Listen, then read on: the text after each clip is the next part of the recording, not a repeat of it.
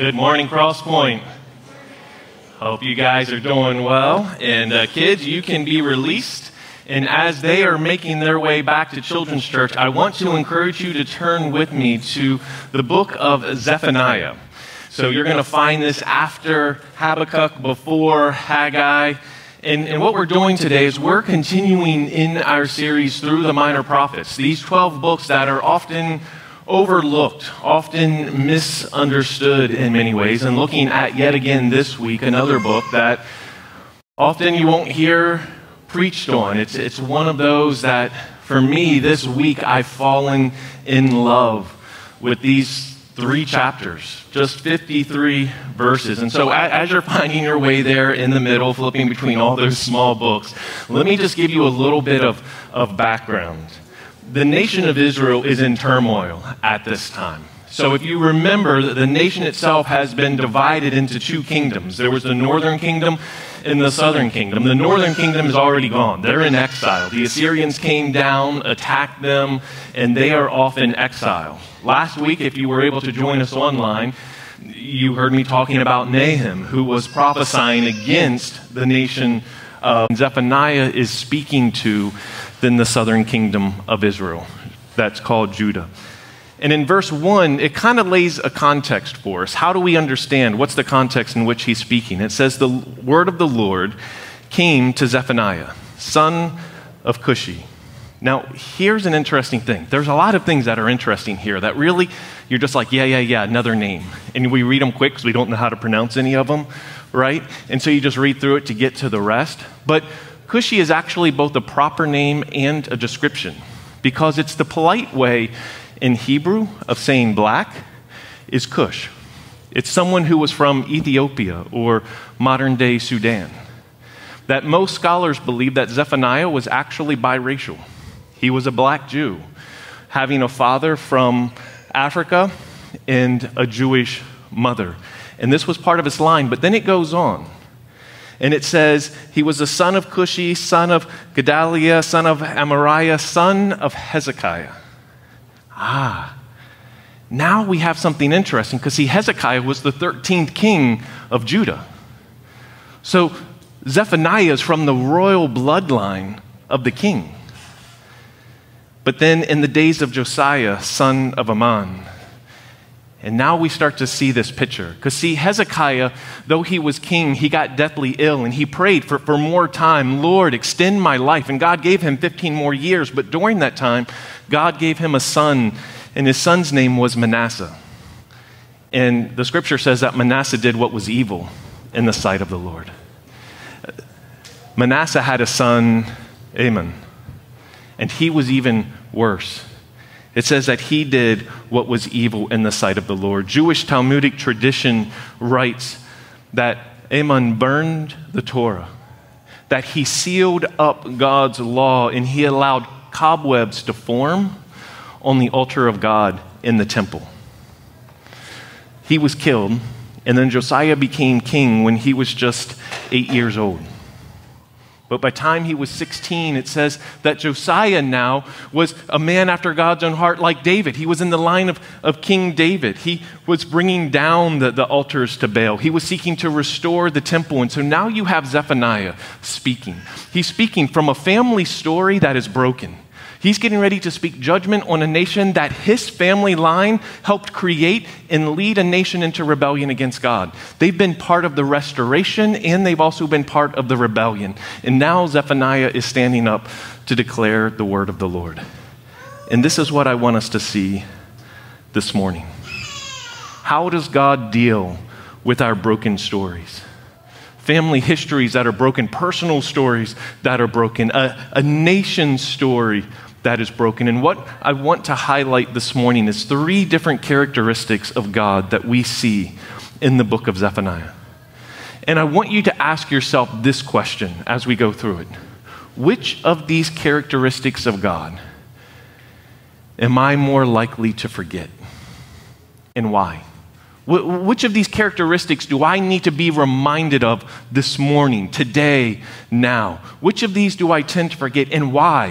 What's the motivation? What's the longing? Why does my heart tend to lean away from these truths of who God is? Because we see the first one declared in verses 2 and 3 of chapter 1, the Creator's authority. That God is the creator and therefore has authority. Look at what it says in verses 2 and 3. I will completely sweep away everything from the face of the earth. This is the Lord's declaration. I will sweep away people and animals. I will sweep away the birds of the sky and the fish of the sea and the runs along with the wicked. I will cut off mankind from the face of the earth. This is the Lord's declaration. That's the introduction. It's like, that's the tone that this letter begins in. And it's this statement, it's almost a decreation of what we read in Genesis 1:1. God created the heavens and the earth. He formed it. He filled it. He made the birds of the sky. He made the fish of the sea. He put people on the land. And he's like, I created it and I can destroy it. He's asserting his authority and ownership over his creation. It reminded me of copyright claims of today. Right? Like if you create something, you write a book, you write a play, you write a song, you can copyright that. You own it. The law says including the right to produce, reproduce, adapt, perform, translate, publish, display, rent, distribute. You created it, you own it. Somebody else can't take that thing that you've written, that you've created, and claim it for their own. And this is what God's saying. He's the owner. Because he created it, he owns it. And people were then created in his image to reflect his glory to all creation. All creation sings the glory of who God is as the creator. And as the creator, he therefore has ownership of it. But this is ultimately the heart of rebellion, isn't it? That we want to own it. I want it. You made it, but I want it. I want to use it how I want to use it. I want to do with it what I want to do with it. The fundamental heart of rebellion is that we want to claim ownership of what ultimately belongs to God. And at the beginning of Zephaniah, he is claiming complete ownership and authority. Ownership of our lives. Who's in charge? Us or God? Authority and ownership over morality. Who determines what's right or wrong? Who deserves the worship? God is placing himself at the pinnacle as the creator and the author. And there's this declaration, I made it, I can destroy it. It's kind of what we laugh about. I brought you into the world and I can take you out. He's kind of laying this claim on everything. And then throughout the book, there's this series of rejections that are listed. I want to highlight 7 of them, both for God's people. There's also rejections that are listed of the surrounding nations. But I want to focus on 7 ways that God's people at that time rejected God's declaration of ownership. But here's the thing. The danger is that we just stand in judgment over them like, those are terrible people. How dumb could they be? Right? But I want us to stand with them, to kind of say, which of these are we likely to do? Which of these do our hearts tend toward, that we seek to take for ourselves ownership of that which does not belong to us because it belongs to God? Because he is the creator, he is the owner. The first one is this. We see in verses 4 and 5. I will cut off every vestige of Baal from this place, the names of the pagan priest along with the priests, those who bow and worship on the rooftop to the stars in the sky, those who bow and pledge loyalty to the Lord, but also pledge loyalty to Milcom. Here's the thing. Imagine your spouse decides not to come home because they're going to stay at their neighbor's house and sleep with them. How do you feel about that? That's idolatry. That's what God's saying. That's what Justin was preaching on in the book of Hosea. Like, there's this emotional response to that. That's not cool. We don't do that. That's going to break that relationship.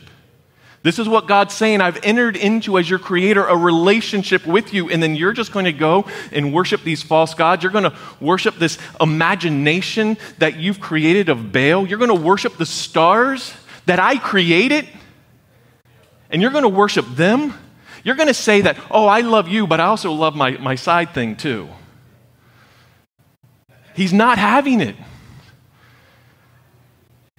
And this was the God's people rejection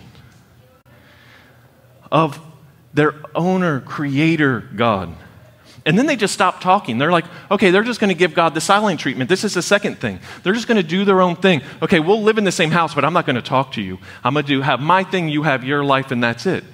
Zephaniah 1:6, and those who turn back from following the Lord, who do not seek the Lord or inquire of him. It's the silent treatment to God. They don't inquire of him. It's like, you do your thing, I'll do my thing. I have my plans, I have my life, I have my goals, and I'm going to do those, and that's it. They're not asking God what they should do. They're not asking God how they should live their life. They're not inquiring of him, surrendering to him. They're living independent of God and refusing to talk with him. And then number 3, they're reflecting the culture instead of their creator. They were called in relationship to reflect the Creator, but instead they're reflecting the superstitions of the culture. This could be a little confusing at first. In verse 9, it says, on that day, I will punish all who skip over the threshold. And you're like, really? You're going to punish me for skipping now? Like, what is this? This is when you have to go back some and understand the history. In 1 Samuel chapter 5, there was a time when the Philistines attacked the nation of Israel. Right? And they defeated Israel. And the Ark of the Covenant was taken and put into the temple of the Philistine god Dagon. And they put the Ark of the Covenant in there, but then the next morning, their statue that they had kind of carved with their own hands and worshipped, Dagon, had fallen over. So they stood him back up. But then the next day, they went back in, and that statue had fallen over, his head had fallen off, and so had his hands. And so it said, to this day, the Philistines skip over the threshold in remembrance of this. They got rid of the Ark of the Covenant here, like, take it back. And so what this is saying is like, look, you think yourself so wise, so progressive that you're going to adopt the religious superstitions of other peoples and other gods and claim it as your own and call that worship? You're reflecting the culture instead of reflecting the Creator. You're reflecting this pluralism rather than devotion to the one true God. You can't mix these things together. This was the rebellion of God's people, and it led to complacency, just this sense of whatever. In verse 12, number 4, and at that time, I will search Jerusalem with lamps and punish those who settle down comfortably, who say to themselves, the Lord will do nothing, good or bad. It's this complete indifference to God, this sense of beyond lukewarm. It's not that I can't ignore the existence of God. It's a modern day agnostic, right? Like an atheist believes there is no God. An agnostic says, yeah, there is a God, but how can we know which one's true? Just be a good person and hope for the best. This was God's people at the time. Like, oh, he's not going to do anything good or bad. Just live your life, be comfortable, and don't stir the pot too much. This was the rebellion of God's people. And it led ultimately then to number 5, for them to be self-serving. For God's people to then be completely about themselves. 3:1 says, woe to the city that is rebellious and defiled, the oppressive city. Because see, when you only think about yourselves, when God isn't going to do anything good or bad, when you remove God from the picture, then all we have left is to live for ourselves. I got to get mine before you get yours, because no one's going to give me anything. And so we become all about ourselves, our own comfort, regardless of how that impacts others, regardless of the oppression it creates. Because when you remove God from it, it all becomes about us. And that's how it was. That's how they were living, and this is why judgment was coming. And then it's ultimately as if we're saying to God, just talk to the hand. Don't want to hear it. I don't want to deal with you. I don't want to listen to you. I just don't want to have anything to do. Verse 2 of chapter 3. She has not obeyed. She has not accepted discipline. She has not trusted in the Lord. She has not drawn near to God. You're ignoring God's word. defiant heart that has become callous to any sort of correction, mistrusting God as if he doesn't have your best interest at heart, pushing away in both arrogance and fear. See, on one side, we can push God away because we're arrogant, because quite honestly, we think we have it figured out more than he does.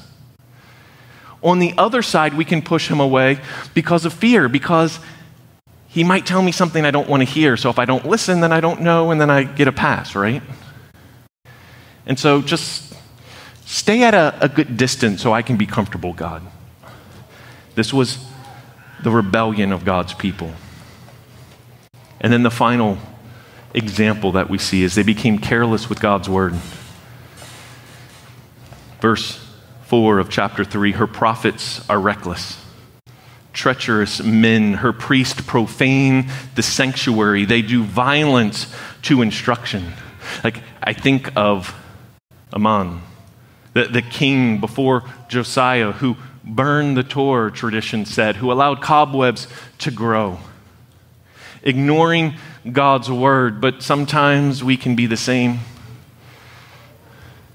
Dust, the classic dust on the Bible on the shelf. We just don't open it. We don't read it. We don't care what it has to say. Just, God, make my life comfortable. Bless my plans. But don't interfere too much. And we can push away.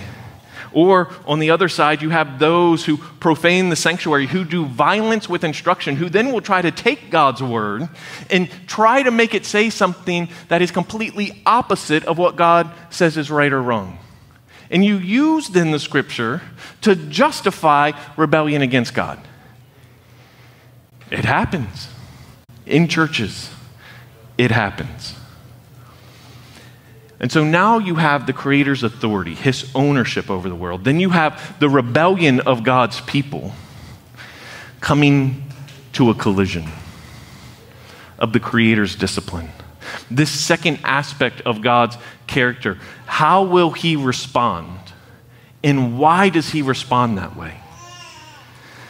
See, have you ever heard, I heard this statement a lot growing up, wait till your father gets home. Have you heard that? Yeah, I hear that. Like, there's been times.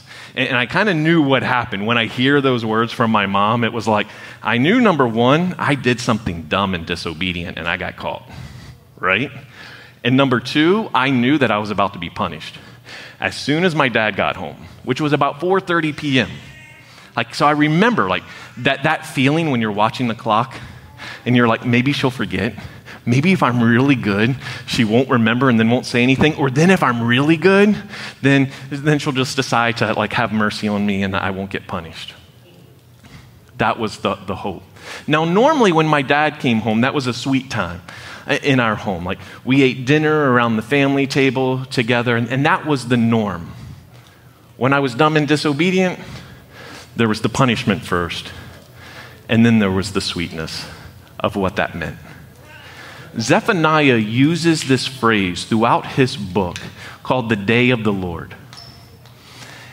And I kind of want to connect that, if you will, to this thought, wait till your father gets home. This idea of wait till God gets back. There's coming this time, this reckoning when God returns that is going to bring something, a bitter judgment and a sweet mercy. And it's a both and that he's dealing with. And we see this throughout the book. And I'm just going to rattle these off quickly. In verse 7 of chapter 1, be silent in the presence of the Lord God, for the day of the Lord is near. In verse 8, on the day of the Lord's sacrifice, I will punish the officials. In verse 14, the great day of the Lord is near. It's near and rapidly approaching. Listen, the day of the Lord. Then the warrior's cry will be bitter. Our warriors will fail in the presence of God when he returns. Seek the Lord, all you humble of the earth. Perhaps you will be concealed on the day of the Lord's anger in chapter 2, verse 3. The day of the Lord contains something that we see throughout the prophets that initially was judgment, but then was a sweet mercy. It was this both and. It was something that was coming in the near future and that still awaits us in the future today.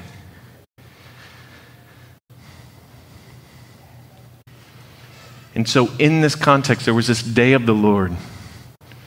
When this day comes, be ready. And there was discipline. That God, as a good God, will discipline. But I want us to see how he disciplines, number one, like what that discipline is, and then ask the important question, why does he discipline? Because I think this is a question sometimes we do not fully consider or look at. But first, what he disciplines. It was possessions. We saw this in verses 2 and 3. What we place our trust in, our homes, the earth. I'm going to decreate it. I'm going to destroy it. The birds of the air, the fish of the sea. I'm going to bring destruction to it. You want to trust in false gods? You're going to, the discipline was coming, that I will stretch out my hand against Judah in chapter 1, verse 4. And against all the residents of Jerusalem, I will cut off every vestige of Baal from this place, and the names of the pagan priests along with the priests themselves. I'm going to destroy it all. These things you're clinging to that bring death, that are lies, that are creation of your own hands, I'm going to destroy it all. The people that you place your hope in, the politician that you think is going to bring about a better future, these leaders that you say, I'm going to follow them because they have it all figured out. In 1:8, on the day of the Lord's sacrifice, I will punish the officials, the king's sons, and all who are dressed in foreign clothing. You want to trust in money? You think that's going to be your security? You think the size of your bank account is going to save you when the day of the Lord comes? Zephaniah 1:18, their silver and their gold will be unable to rescue them on the day of the Lord's wrath. The whole earth will be consumed by the fire of his jealousy, for he will make a complete, yes, a horrifying end of all the inhabitants of the earth. He is stripping away everything until we stand bare before our Creator. And the question then becomes, in whom will you trust? Therefore, wait for me, it says in 3:8. This is the Lord's declaration until I rise up for plunder. For my decision is to gather nations, to assemble kingdoms in order to pour out my indignation on them. All my burning anger for the whole earth will be consumed by the fire of my jealousy. Does God care about his authority and ownership of his creation? Yes. Yes, he does. But why? So God does this. And I think the danger is what can happen is we can say, oh, like, God is only that. He punishes. He's like the old man who sits on his front porch telling neighborhood kids to stay off his lawn. And we can reduce God to that kind of image. We're just a bunch of ants, and if we step out of line, he just steps on us and crushes us. But let me ask you this. Is that what he does? Think about what he was doing. In his discipline was removing all the false hopes, the false gods, so that we would look to him. And I want us to consider why God disciplines. Because if not, I think we get a very wrong picture of God. I think we just make him out to be unkind and unloving, and we think ourselves better and more generous than God himself. One reason why is that God does judge the wicked. In chapter 3, verses 6-8, what we have read that I have cut off nations, their corner towers are destroyed. I have laid waste their streets with no one to pass through. Their cities lie devastated, without a person, without inhabitants. Like, man, that's bleak. Why? Look at how it continues. I said, you will certainly fear me and accept correction. That's the why. Like now, when everything you've been hoping in, all the money's gone, all the homes are gone, all the comfort's gone, and you're standing before me, surely you'll bow and worship now. Surely now you'll receive that discipline, that correction, and have your heart bend it back toward me. Surely now you'll return to relationship with me as I created you. That's the why. But then it continues.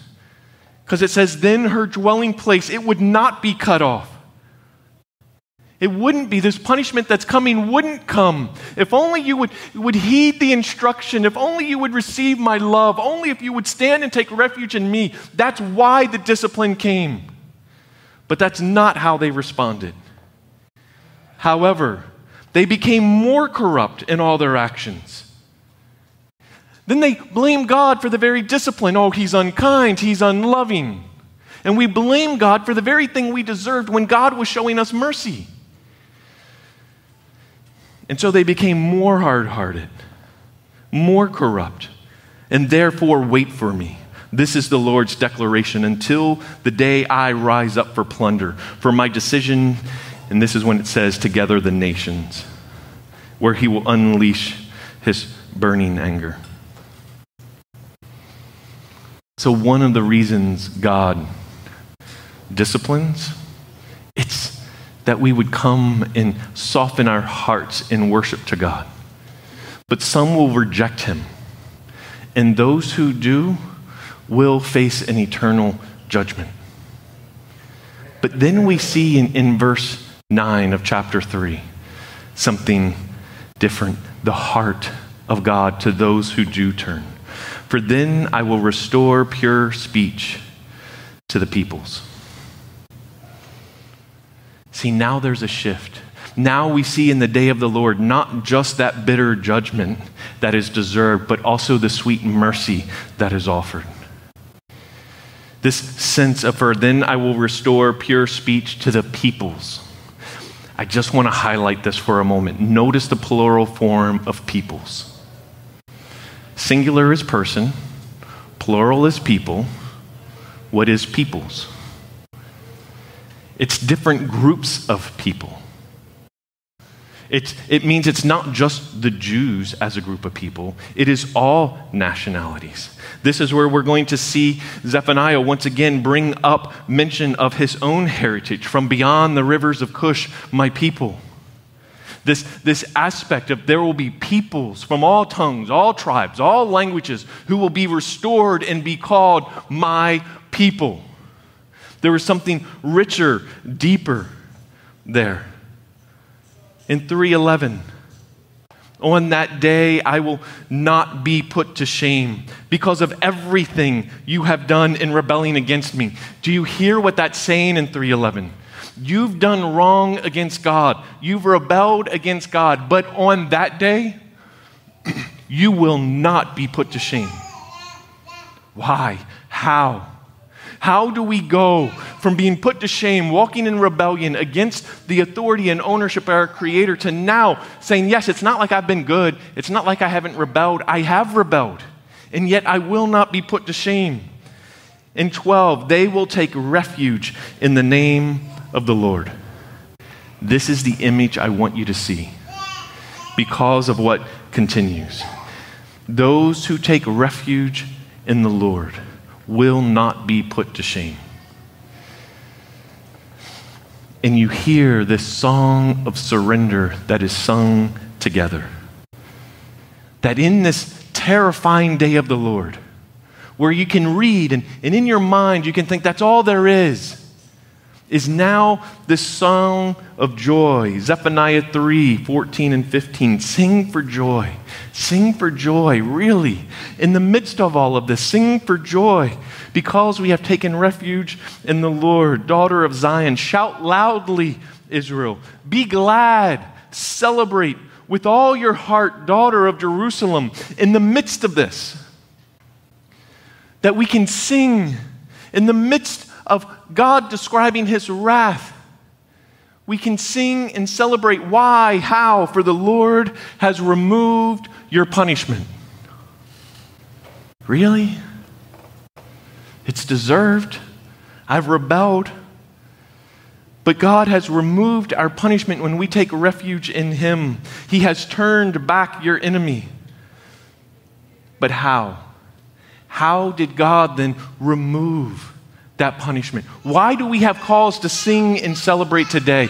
And this is where I want us to see and conclude with the beauty of verse 17 in chapter 3. Look at what it says. The Lord your God is among you, a warrior who saves. He will rejoice over you with gladness. He will be quiet in his love. He will delight in you with singing. Here's the amazing thing I want us to see. There's three phrases in here. The first is God is among you. Do you remember when I started in verse 1 of chapter 1? That part that we can so quickly overlook, the genealogy of Zephaniah coming from the royal line, having a broken family that both led a nation into rebellion and led them into restoration. He has a broken story, a broken past. And he had no idea that when he wrote these words, that it would be in the context of this broken story that God would cause his only son, Jesus Christ, to enter. Because see, in the Gospel of Matthew, the genealogy of Jesus is recorded saying this. Hezekiah fathered Manasseh. Manasseh fathered Amon. Amon fathered Josiah. And then in 16, and Jacob fathered Joseph, the husband of Mary, who gave birth to Jesus, who was called the Messiah.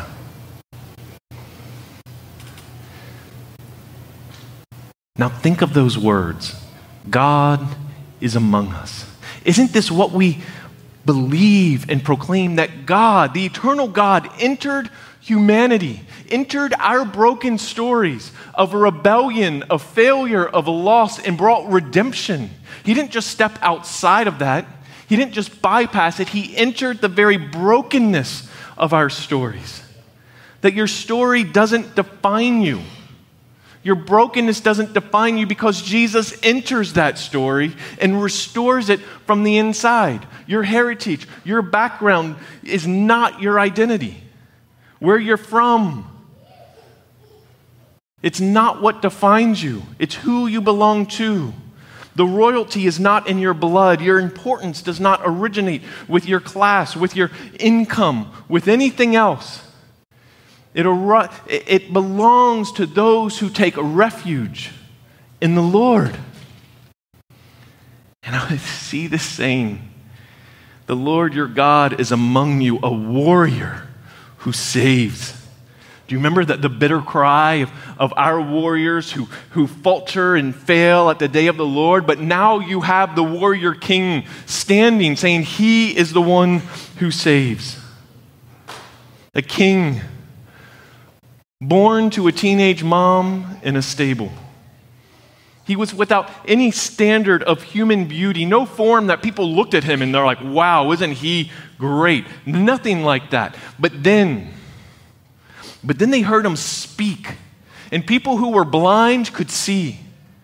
People who were lame could walk simply because he said the word, and people started to take notice. Religious leaders came against him, and Jesus, when he spoke and asked questions, it brought shame on those religious leaders. And instead of surrendering to Jesus, they rose up with murderous intent against him. And knowing that they intended to kill him, Jesus, the warrior king, fixed his eyes on Jerusalem and walked there, knowing what awaited. And his victory was not through some brutal military defeat that brought everyone into defeat so he could take the throne. But he voluntarily laid down his life.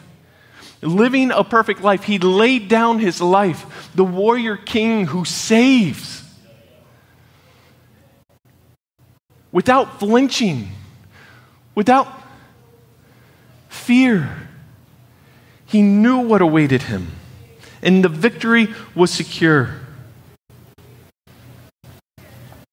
Jesus is the warrior who saves. And I want us to see then what it says. He will be quiet in his love.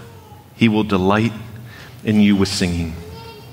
And before that, he will rejoice over you with gladness. This is the image I want you to have in your mind. I want you to, this is the picture in my head, okay? So let me try to describe it. You have God on this side, right? And he spoke the world into existence. He formed it. He filled it. Birds of the sky, fish of the sea, people to have dominion over it all. He created it to be in relationship with him, to reflect his glory, right? And so God created all this, but his creation rebelled against him. So it says there's going to be wrath and discipline and judgment against his creation. I'm going to destroy it all. I'm going to destroy all the people. I'm going to destroy the birds of the air and the fish of the sea. It's all gone.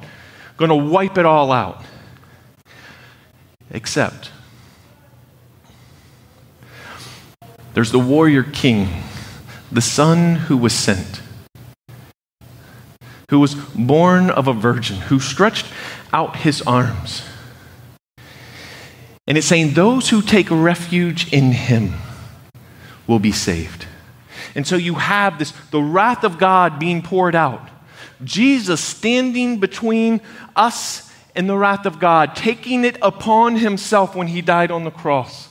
Arms spread wide, and those who will find shelter in him, those who will stand behind him will be saved. But those who step outside and seek their own way will receive the fullness of God's wrath on themselves. And so the question becomes, will you stand in the shelter of God's embrace? Or will you step outside of it? And here's that aspect of God's character. So you have this warrior king who is our protection, who's taking God's wrath, right? But how does he view those who take shelter in him? How does he view those who seek refuge in his arms? He's like, man, you guys really did it this time, didn't you? Is he exasperated? Is he frustrated? Notice what it says. He will rejoice over you with gladness. So those who stand and hide in his arms, his words to you, his expression to you, is he's rejoicing over you with gladness. You've taken protection in me. That he quiets you in his love. That there's not fear, there's not condemnation, there's not judgment. He's taken that. And so now there is no fear, there is no shame, because he's taken all of it. When you remain and take refuge in him, that he will delight in you with singing, that he sings over you as you take refuge in him. How phenomenal of a picture that a warrior king would serenade us in his love. Not because we weren't rebellious, because we were, but because we humbled ourselves to Christ. So which of these aspects do you need to be reminded of this morning? What aspects of God's character? Is it that the Creator's authority? Are you living your life just independent from God? Saying, hey, I'm doing my own thing. Maybe I'll ask God to bless my plans, but I'm definitely not asking him what I should do because that's scary and I don't trust him. Do you need to be reminded this morning that he created you, therefore has authority in your life? Do you need to be reminded that he does bring discipline, but his discipline is not just in condemnation, it is an invitation to fear him and to have your heart softened to him? Are you blaming God for the consequences of your own wrongs, but thinking he's somehow at fault? Maybe you need to be reminded that his discipline is not just to crush you, it's to draw your heart back to him. Because there is coming a time when there will be no more opportunities to turn. Or do you need to be reminded that as you rest in the refuge of the arms of God, that he sings over you with love? He rejoices over you. because you take refuge in him, there is not condemnation. There is no fear. Does your heart need to be reminded of that? And then I want you to follow up with the simple question, why? Why does my heart tend to forget this? Like, ponder that this week. Why am I resistant to the idea of a warrior serenade? Why am I resistant to the idea that he has authority and ownership over my life? Why am I resistant to the idea that he would discipline me in love? Allow this to draw you into deeper humility in the embrace of our Savior. Let's pray.